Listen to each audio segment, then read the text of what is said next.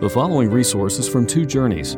Two Journeys exists to help Christians make progress in the two journeys of the Christian life, the internal journey of sanctification and the external journey of gospel advancement. We do this by exporting biblical teaching for the good of Christ's church and for the glory of God. Please visit twojourneys.org for more resources. Amen. Well, usually when I begin preaching, week after week, as we're moving through the Gospel of Mark, I tell you to open in your Bibles to the text that you just heard read. So I'm going to say, open your Bibles to Mark 7, 24 through 30. But I'm also going to urge you to put your finger over in Matthew 15, 21 through 28 if you'd like. Because I'm going to be moving back and forth between these two accounts. God in His grace gave us four Gospels. The four Gospels, all of them are perfect. And three of them, Matthew, Mark, and Luke, are called synoptic because they run over basically a lot of times the same material, but in different ways. And so my desire always is to accept both of them as inerrant, as perfect, and flawless, and necessary, and helpful. Sometimes I just take Mark's account and just walk through it, and that's certainly fine. But today I'm not going to do that. I'm going to be harmonizing the account of this encounter with the Canaanite woman, the Syrophoenician woman from both Matthew 15 and Mark 7. You can just listen along, but that's what I'm going to do. And this is the story of a mother's humble and persistent faith, because of which Jesus unleashes unlimited power. Great faith and greater power. So we're called on in the text to marvel at her faith and to learn from it. But even more, we are summoned by the text to join her in falling at Jesus' feet and beseeching Him by faith for every blessing that He alone can bestow. So we're looking in two directions this morning as we look at this text. We're looking in two directions. We're looking at the woman to learn from her faith, and at the Savior to worship Him for His wisdom, grace, and power. But Jesus is always the main point. Always. Now, this woman is in a desperate plight. Her little daughter is demon-possessed. The horror of that affliction is overwhelming. And her spiritual condition is terrible. She is a pagan living in a pagan land. But she turns away from all of the idols of her paganism and her pagan heritage to Christ. And she knows that He alone can save her daughter. And she cries out to Him desperately and persistently for His mercy on her little girl. Now, some of you may be in a desperate plight yourselves this morning. Not anything perhaps like this woman, but maybe you are hurting deeply in some affliction in your life. And God brought you here to join with this woman and imitate her faith. But of course, you won't be saved at all from looking at the woman, ultimately. She can't save you, but Jesus can. And this account calls on you to see Jesus, to drink in His nature, specifically His compassion and power anew, and trust in Him alone. Now, when I was a new Christian, a friend of mine, the guy who had led me to Christ, gave me a copy of a book that has continued to be precious to me. It was a devotional written by Charles Spurgeon called Morning and Evening. Some of you have used it before. And in Morning and Evening, he sets it up, it's throughout the calendar, January 1st, December 31st, with a reading for the morning and a reading for the evening. And in that, he deals with this story twice. In the over 700 devotionals that he gives, he deals with her twice. And he spoke first in Matthew's account about the fact that in this encounter between the Canaanite woman and Jesus, quote, He did not answer her a word. So he began by not saying anything to her at all, just ignoring her, it seems. She's desperately begging Jesus to heal her daughter, and He ignores her, like she doesn't even exist. And so Spurgeon picked up on that and meditated on it. And I want to read from him, quote from him extensively. Genuine seekers who as yet have not obtained the blessing may take comfort in the story before us. The Savior did not at once bestow the blessing, even though the woman had great faith in him. He intended to give it, but he waited a while. He answered her not a word. Were not her prayers good? Never better in the world. Was not her case needy? Sorrowfully needy. Did she not feel her need sufficiently? Oh, she felt it overwhelmingly. Was she not in earnest enough? Oh, she was intensely so. Had she no faith? She had such a high degree of faith that Jesus was amazed and said, "O woman, great is your faith." See then, although it is true that faith brings peace, yet it does not always bring it instantly. There may be certain reasons calling for the trial of faith rather than for the reward of faith. Genuine faith may be in the soul like a hidden seed, but as yet it may not have budded and blossomed into joy and peace. A painful silence from the Savior is the grievous trial of many a seeking soul, but heavier still is the harsh, cutting reply, such as this: "It is not right to take the children's bread and toss it to their dogs." Many in waiting upon the Lord find immediate delight, but this is not the case with all. A deeper sense of sin may be given to you instead of a sense of pardon. And in such a case, you will need to have patience to bear the heavy blow. Ah, poor heart. Though Christ beat and bruise you, or even slay you, you must trust in him. Though he should give you an angry word, believe in the love in his heart. Do not, I beg you, give up seeking or trusting the Master, because you have not yet obtained the conscious joy which you long for. Cast yourself upon him. Perseveringly depend where you cannot yet rejoicingly hope. End quote. So, that's the lesson on persevering faith we learn from this woman. Her faith was great. But Jesus' compassion and power are greater. What struck me when I was doing scripture memory in the Gospel of Mark and I came to this occasion, is a phrase, effortless power, on the part of Jesus. It first hit me in this account, effortless power. And I've used it for all the other miracles, but it started for me first in this encounter, effortless power, that Jesus displays over the demon. In a split second, I mean literally split second, he drives the demon out without moving a muscle, without speaking a word. Look at verse 29-30, Mark 7. Then he told her, "For such a reply you may go. The demon has left your daughter." She went home and found her child lying on the bed, and the demon gone. Well, that is simply astonishing. One moment, the demon was inhabiting this little girl, and the next moment, after her statement, the demon had been evicted. Not, the demon will leave presently. No, the demon has gone. When? Now, a moment ago. How? By the power of my thoughts. As I said, Jesus didn't move a muscle. He didn't walk over to her home. He didn't lay hands on her as he usually liked to do. He didn't rebuke the demon or speak any words to the demon. He did nothing but exert spiritual force on the demon, the force of his sovereign kingly power over all things. And the demon was gone. The demon had no choice but to be gone.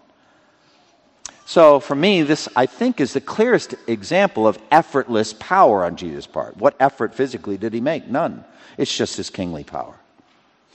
And I've talked about it throughout the Gospel of Mark. So here we go. At the beginning of the sermon, I've already laid out all my cards on the table. What's left to do? We've talked about the woman and how wonderful her faith is. We've talked about Jesus' effortless power. We could just pray and go home now, but I'm not going to do that.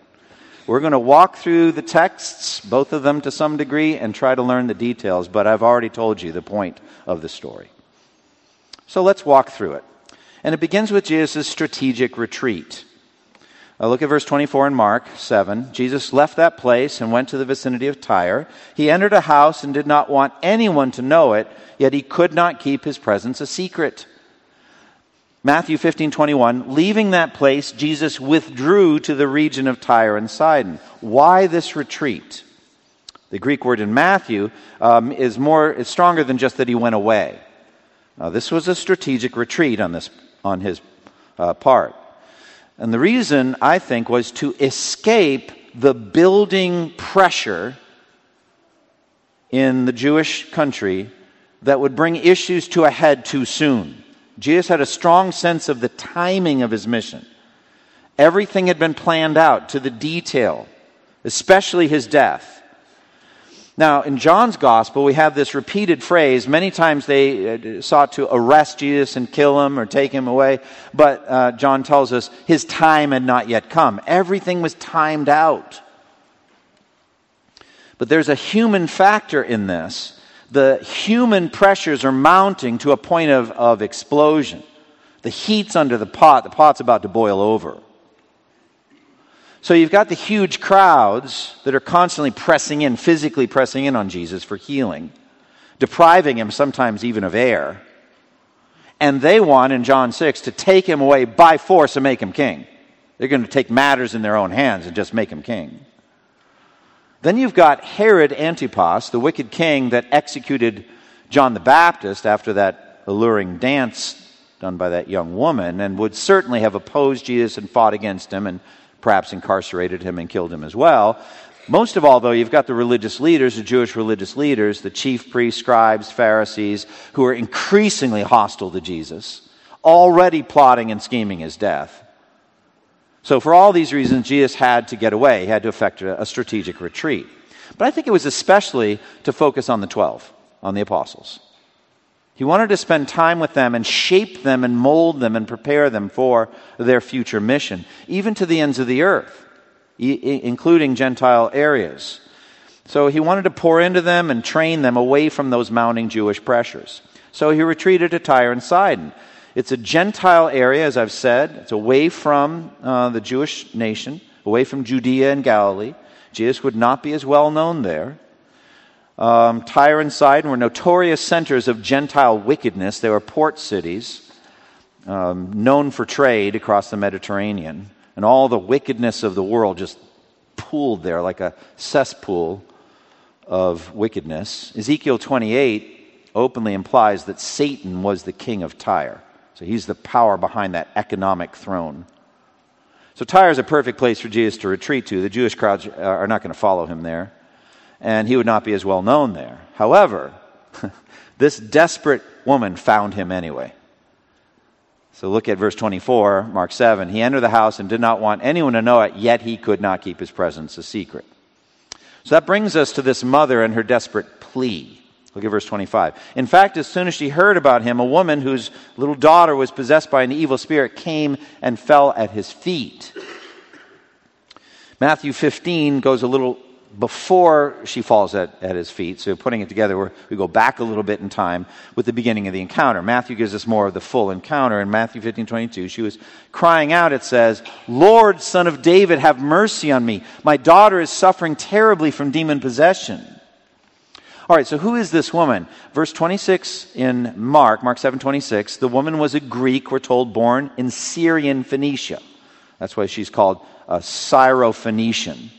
She begged Jesus to drive the demon out of her daughter. So she's a Canaanite. These are the very people of the land that the Jews under Joshua had driven out of the promised land. The ones that they were never supposed to intermarry with. The ones that are known for their paganism and their wickedness. That's who she was. So this woman would have been a complete outcast as far as the Jews were concerned. She was a pagan woman. But she has this desperate plight. She says in Matthew's account, "My daughter is suffering terribly from demon possession." The Greek there is intensive. As if the demon is thrashing this little girl around, beating her up, abusing her daily. And the daughter is little. This tender little girl, powerless against this spiritual force. and there's nothing the mother can do. So she makes repeated pleas. Mark gives us the sense that she's repeatedly crying out to Jesus again and again. And she uses this Jewish term in Matthew, Lord, Son of David. So she seems to understand the significance of that title.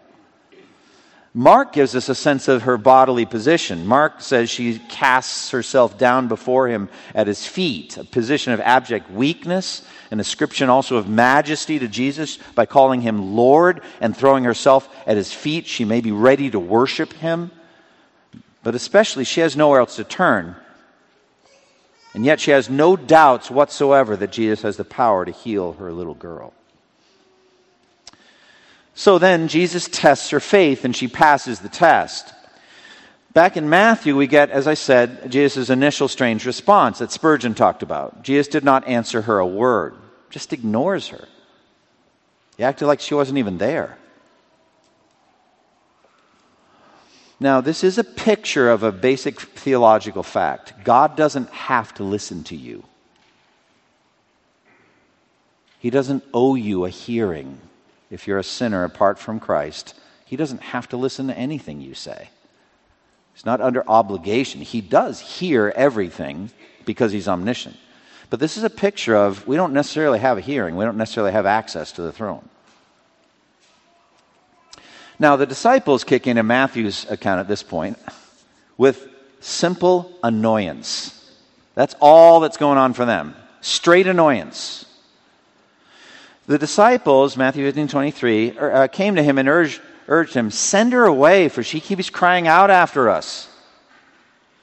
They don't want anything to do with this woman.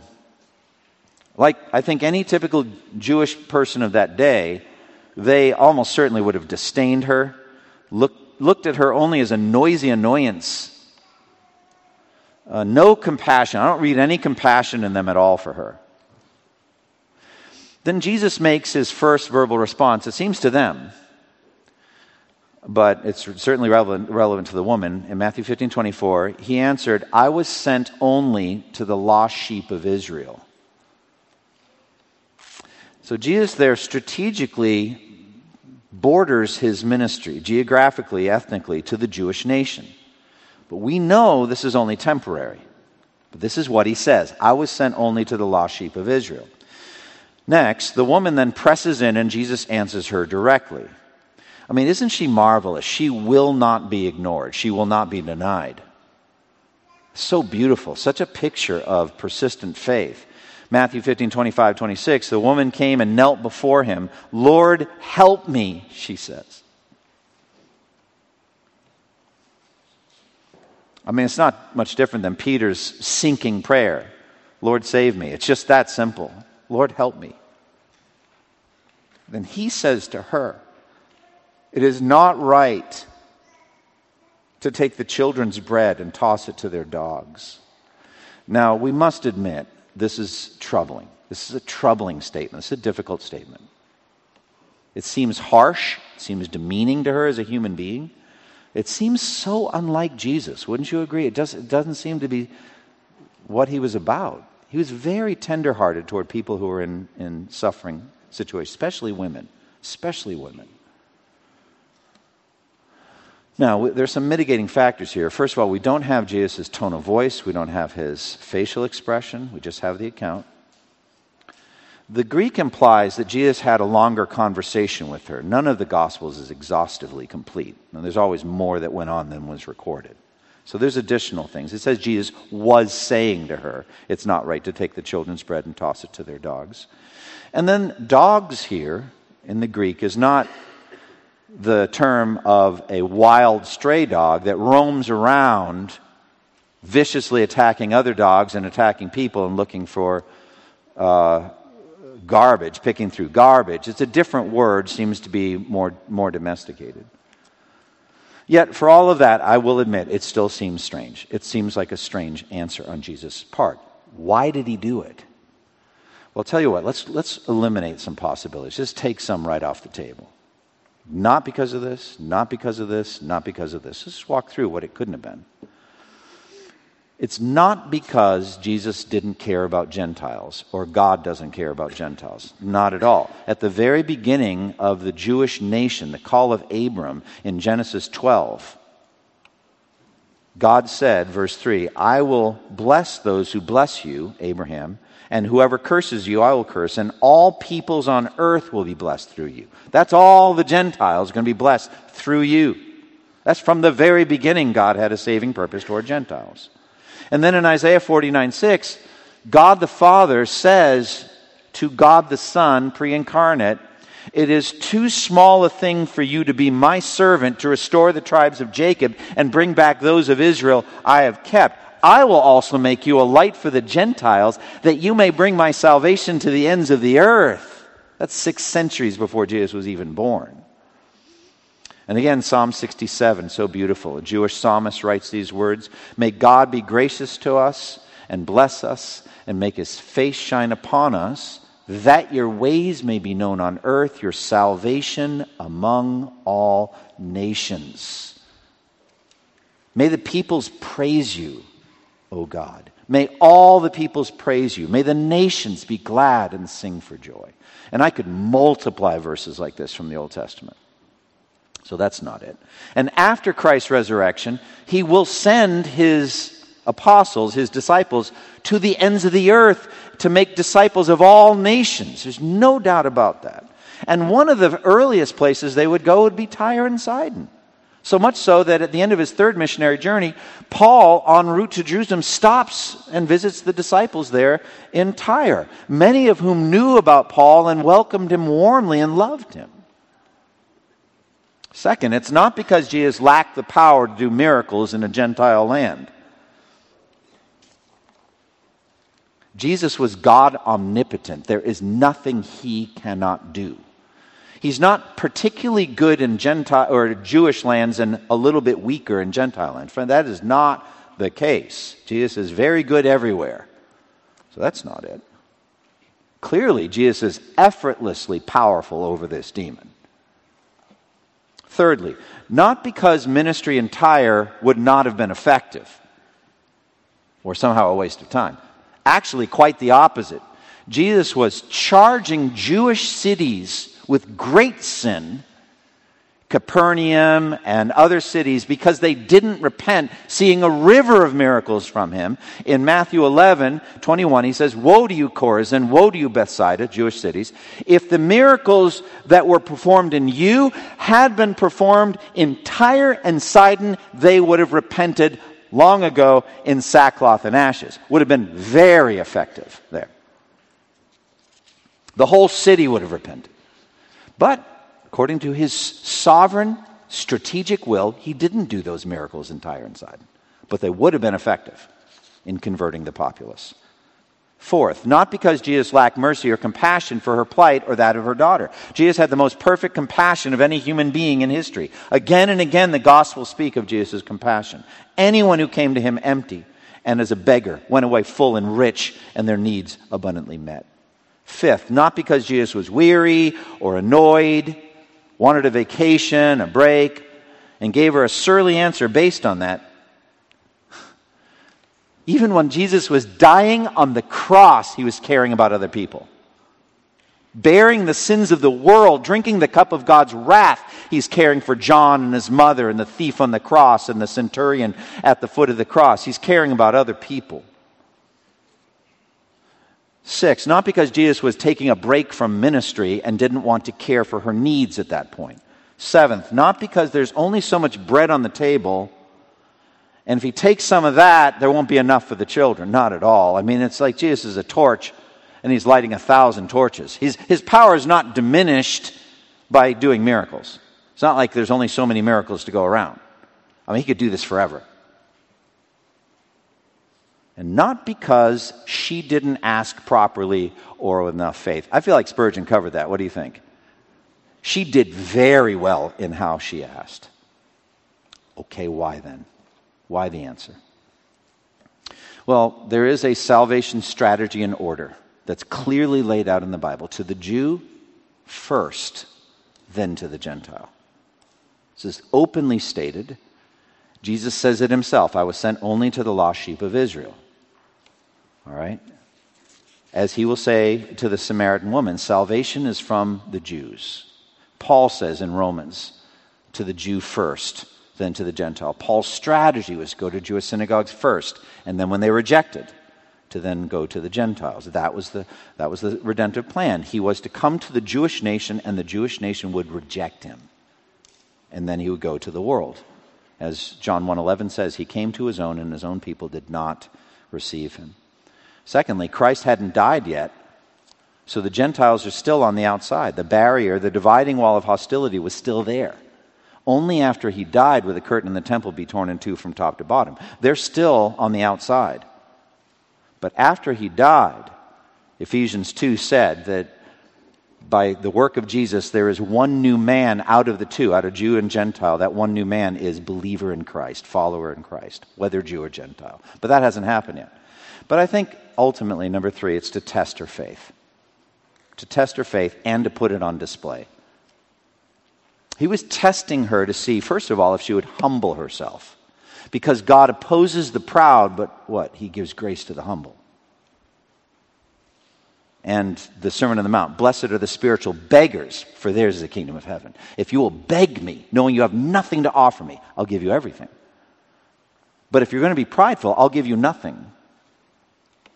So imagine if this woman, hearing this statement, had bristled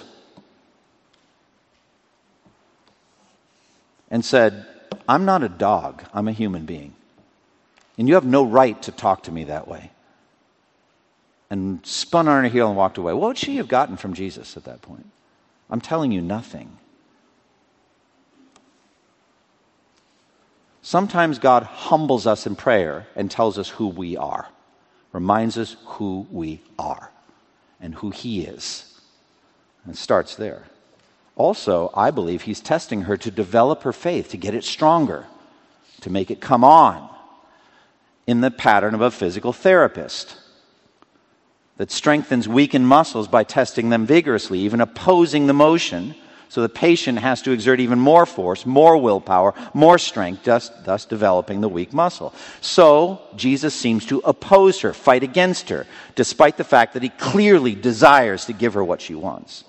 And finally, ultimately, he wants to put her faith on display for all of us. We who are going to read this account, we're going to learn from her how to come to Christ and beg him. And so he puts her faith on display. The account puts her faith on display. So what do you learn from her faith? What can we learn from it? First of all, faith has a basis. She comes to Jesus, I believe, because she knows who he is and what he's done. Right? Lord, Son of David, have mercy on me. Why does she even come to him? She's heard the miracle accounts. And faith has a basis. So it is with us. The more we are immersing ourselves in Matthew, Mark, Luke, and John, and indeed in the whole Bible, the stronger our faith in Jesus will get. Faith has a basis. And we have more information than this woman ever had. So if your faith is weak, get in the Bible. Find out more and more about Jesus. Immerse yourself in that. We see also the reverence of her faith. She calls him Lord. She bows down. She falls at his feet. She worships him. She's submissive. She's reverent. She doesn't presume on him or demand from him. She knows that he's exalted and treats him accordingly. We see the confidence of her faith. There's no doubt in her mind whatsoever that Jesus is capable of doing this. That's why she's so persistent. We see the repentance of her faith. She says, have mercy on me. She doesn't deserve anything. She's asking for mercy. She can't demand mercy. We see the persistence of her faith. Jesus puts up these roadblocks, and yet she's persistent. She doesn't give up. We see also the love of her faith. It's amazing. She has taken her daughter's condition as though it's her own. Now, you mothers are like, well, yeah, that's what mothers do. But still, that's another human being there. And what is she saying? Have mercy on me. Lord, help me. And that's what happens with prayer. When you're interceding for someone else and they're suffering and you're not, the more you pray, the more your heart gets knit up with their condition. And you start to love your neighbor as yourself. You start to love as though it's happening to you. Faith overcomes all of these obstacles and keeps persisting. And Jacob wrestled all night with an angel. saying, I will not let you go unless you bless me. We see the humility of her faith.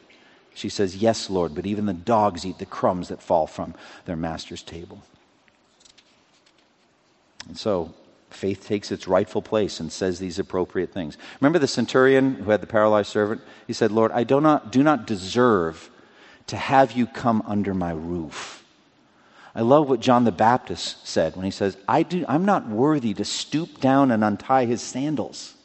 I mean, the more you elevate that sense of the exalted majesty of Jesus, the fact the seraphim are covering their faces in his presence, the better you will be in your prayer life.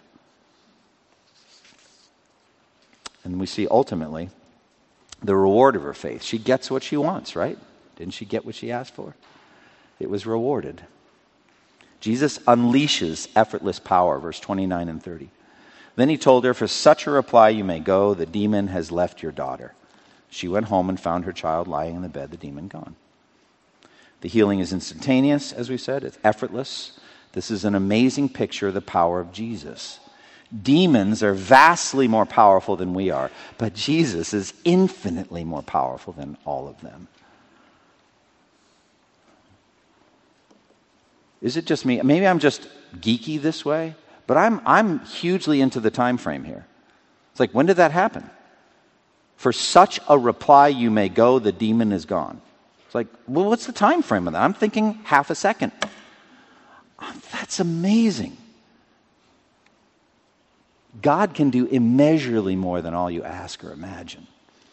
That's omnipotence on display. As Jeremiah said, sovereign Lord, you made the heaven and the earth by your great power and your outstretched arm. Nothing is too difficult for you. All right, timeless lessons. I would hope you'd be able to tell me what some of them are by now. I've been super clear right from the beginning of the sermon, but let's walk through some of these timeless lessons. Let's start with Jesus. What do we learn about Jesus, the majesty of Christ here? Well, this woman had great thoughts about Jesus' lavish bounty. Let's go back to Spurgeon now. Let's listen to what Spurgeon says. This woman had thought great thoughts about Christ. She thought, I know you are so generous a master of the feast that there is sure to be abundant bread on your table. That if even a crumb fell to the ground, that would suffice for me.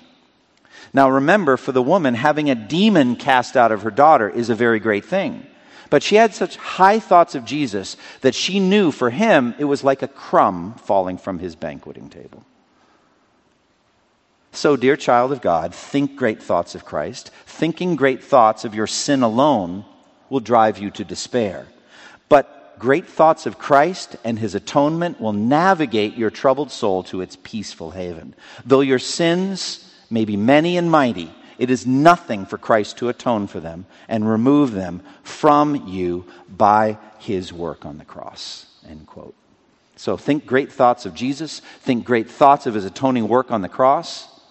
I love what he said. Spurgeon said, if you think great thoughts of your sins alone, you will despair. But if you think great thoughts of Christ in light of your sin, you will flee to the cross and find forgiveness. Effortless power. Nothing is too difficult for him. John 1:3, through him all things were made. Without him nothing was made that has been made. Isaiah 40, verse 26, speaking of the stars, lift up your eyes and look at these. Look at the heavens. Who created all these? He who brings out the starry host one by one and calls them each by name. Because of his great power and his mighty strength, not one of those stars is missing. That's the power of God. It's the power of Christ. Now, I cannot understand the power of Jesus in the invisible spiritual realm. I don't know how that works. Well, that's okay. I don't understand gravity or magnetism either, and neither do you. So like somewhere between the sun and us, there's nothing but vacuum, but the sun's exerting some force on us. I don't get that. Fine, I don't need to. Same thing in the spiritual realms. When Jesus thinks it, it's done. It's just done. Is there any situation in your life that you're facing right now that Jesus cannot handle? You need to understand. I was talking to somebody right before worship. I had this thought. Effortless power means intentionality in your suffering. You realize that? Do you realize that like Shadrach, Meshach, and Abednego, he could put a bubble of pleasure around you and you would live the rest of your life in that bubble if he wanted to? He could take away all of your diseases. He could take away all of your afflictions, everything that's causing you difficulty. He could put a bubble of ease around you. And in that bubble, you would move through this world of suffering until at last it popped and you were in heaven. And you're like, Pastor, I'm into that. That sounds really good. Effortless power. He could do that. He's not doing that. Why? He has purpose. He has a purpose in your suffering. All of it. How long it will last, how intense it is, there's purpose. We need to understand that. Secondly, don't be discouraged about God's silence when you pray. As Spurgeon said, don't be discouraged. Don't be put off. Be like that woman. Press in. Pray more, not less. Ask more intensely. Keep praying. And be like this woman. Learn the lessons of her faith. Make sure that your faith has a basis in the Word of God. You're asking according to His will. And you're asking the Jesus of the Bible that you know and love. Be reverent in your approach to God. Understand how exalted He is and speak to Him accordingly, respectfully. Be strengthened in your faith and grow in confidence. Don't flicker or waver, not certain whether He can hear you or not. Don't be like that. Be humble and repentant. Remember the Pharisee and the tax collector. The tax collector beat his breast and would not look up to heaven, but said, "Be merciful to me, O God, the sinner." Be persistent, don't give up quickly, and wait on God until you have at last faith's reward. Close with me in prayer. Lord, we thank you for the time that we've had to study this incredible encounter that Jesus had with this Canaanite woman. I thank you for the things that we can learn from it. I pray that you would help us to put these lessons into practice for our lives. I thank you for Jesus' tenderness. I thank you for His love, His concern for us as His children.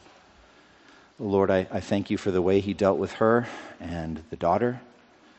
And I pray, O Lord, that you would strengthen us in our faith, and especially in our prayer lives, that we would receive from you, obtain from you the reward of faith. In Jesus' name, amen. Hi, this is Andy Davis. I hope that you've enjoyed this sermon. For more of my resources, please go to twojourneys.org, and may the Lord Jesus Christ bless you as you continue to serve Him. Thank you for listening to this resource from twojourneys.org. Feel free to use and share this content to spread the knowledge of God and build His kingdom. Only we ask that you do so for non-commercial purposes and in accordance with the copyright policy found at twojourneys.org. Two Journeys exists to help Christians make progress in the two journeys of the Christian life, the internal journey of sanctification and the external journey of gospel advancement. We do this by exporting biblical teaching for the good of Christ's church and for the glory of God.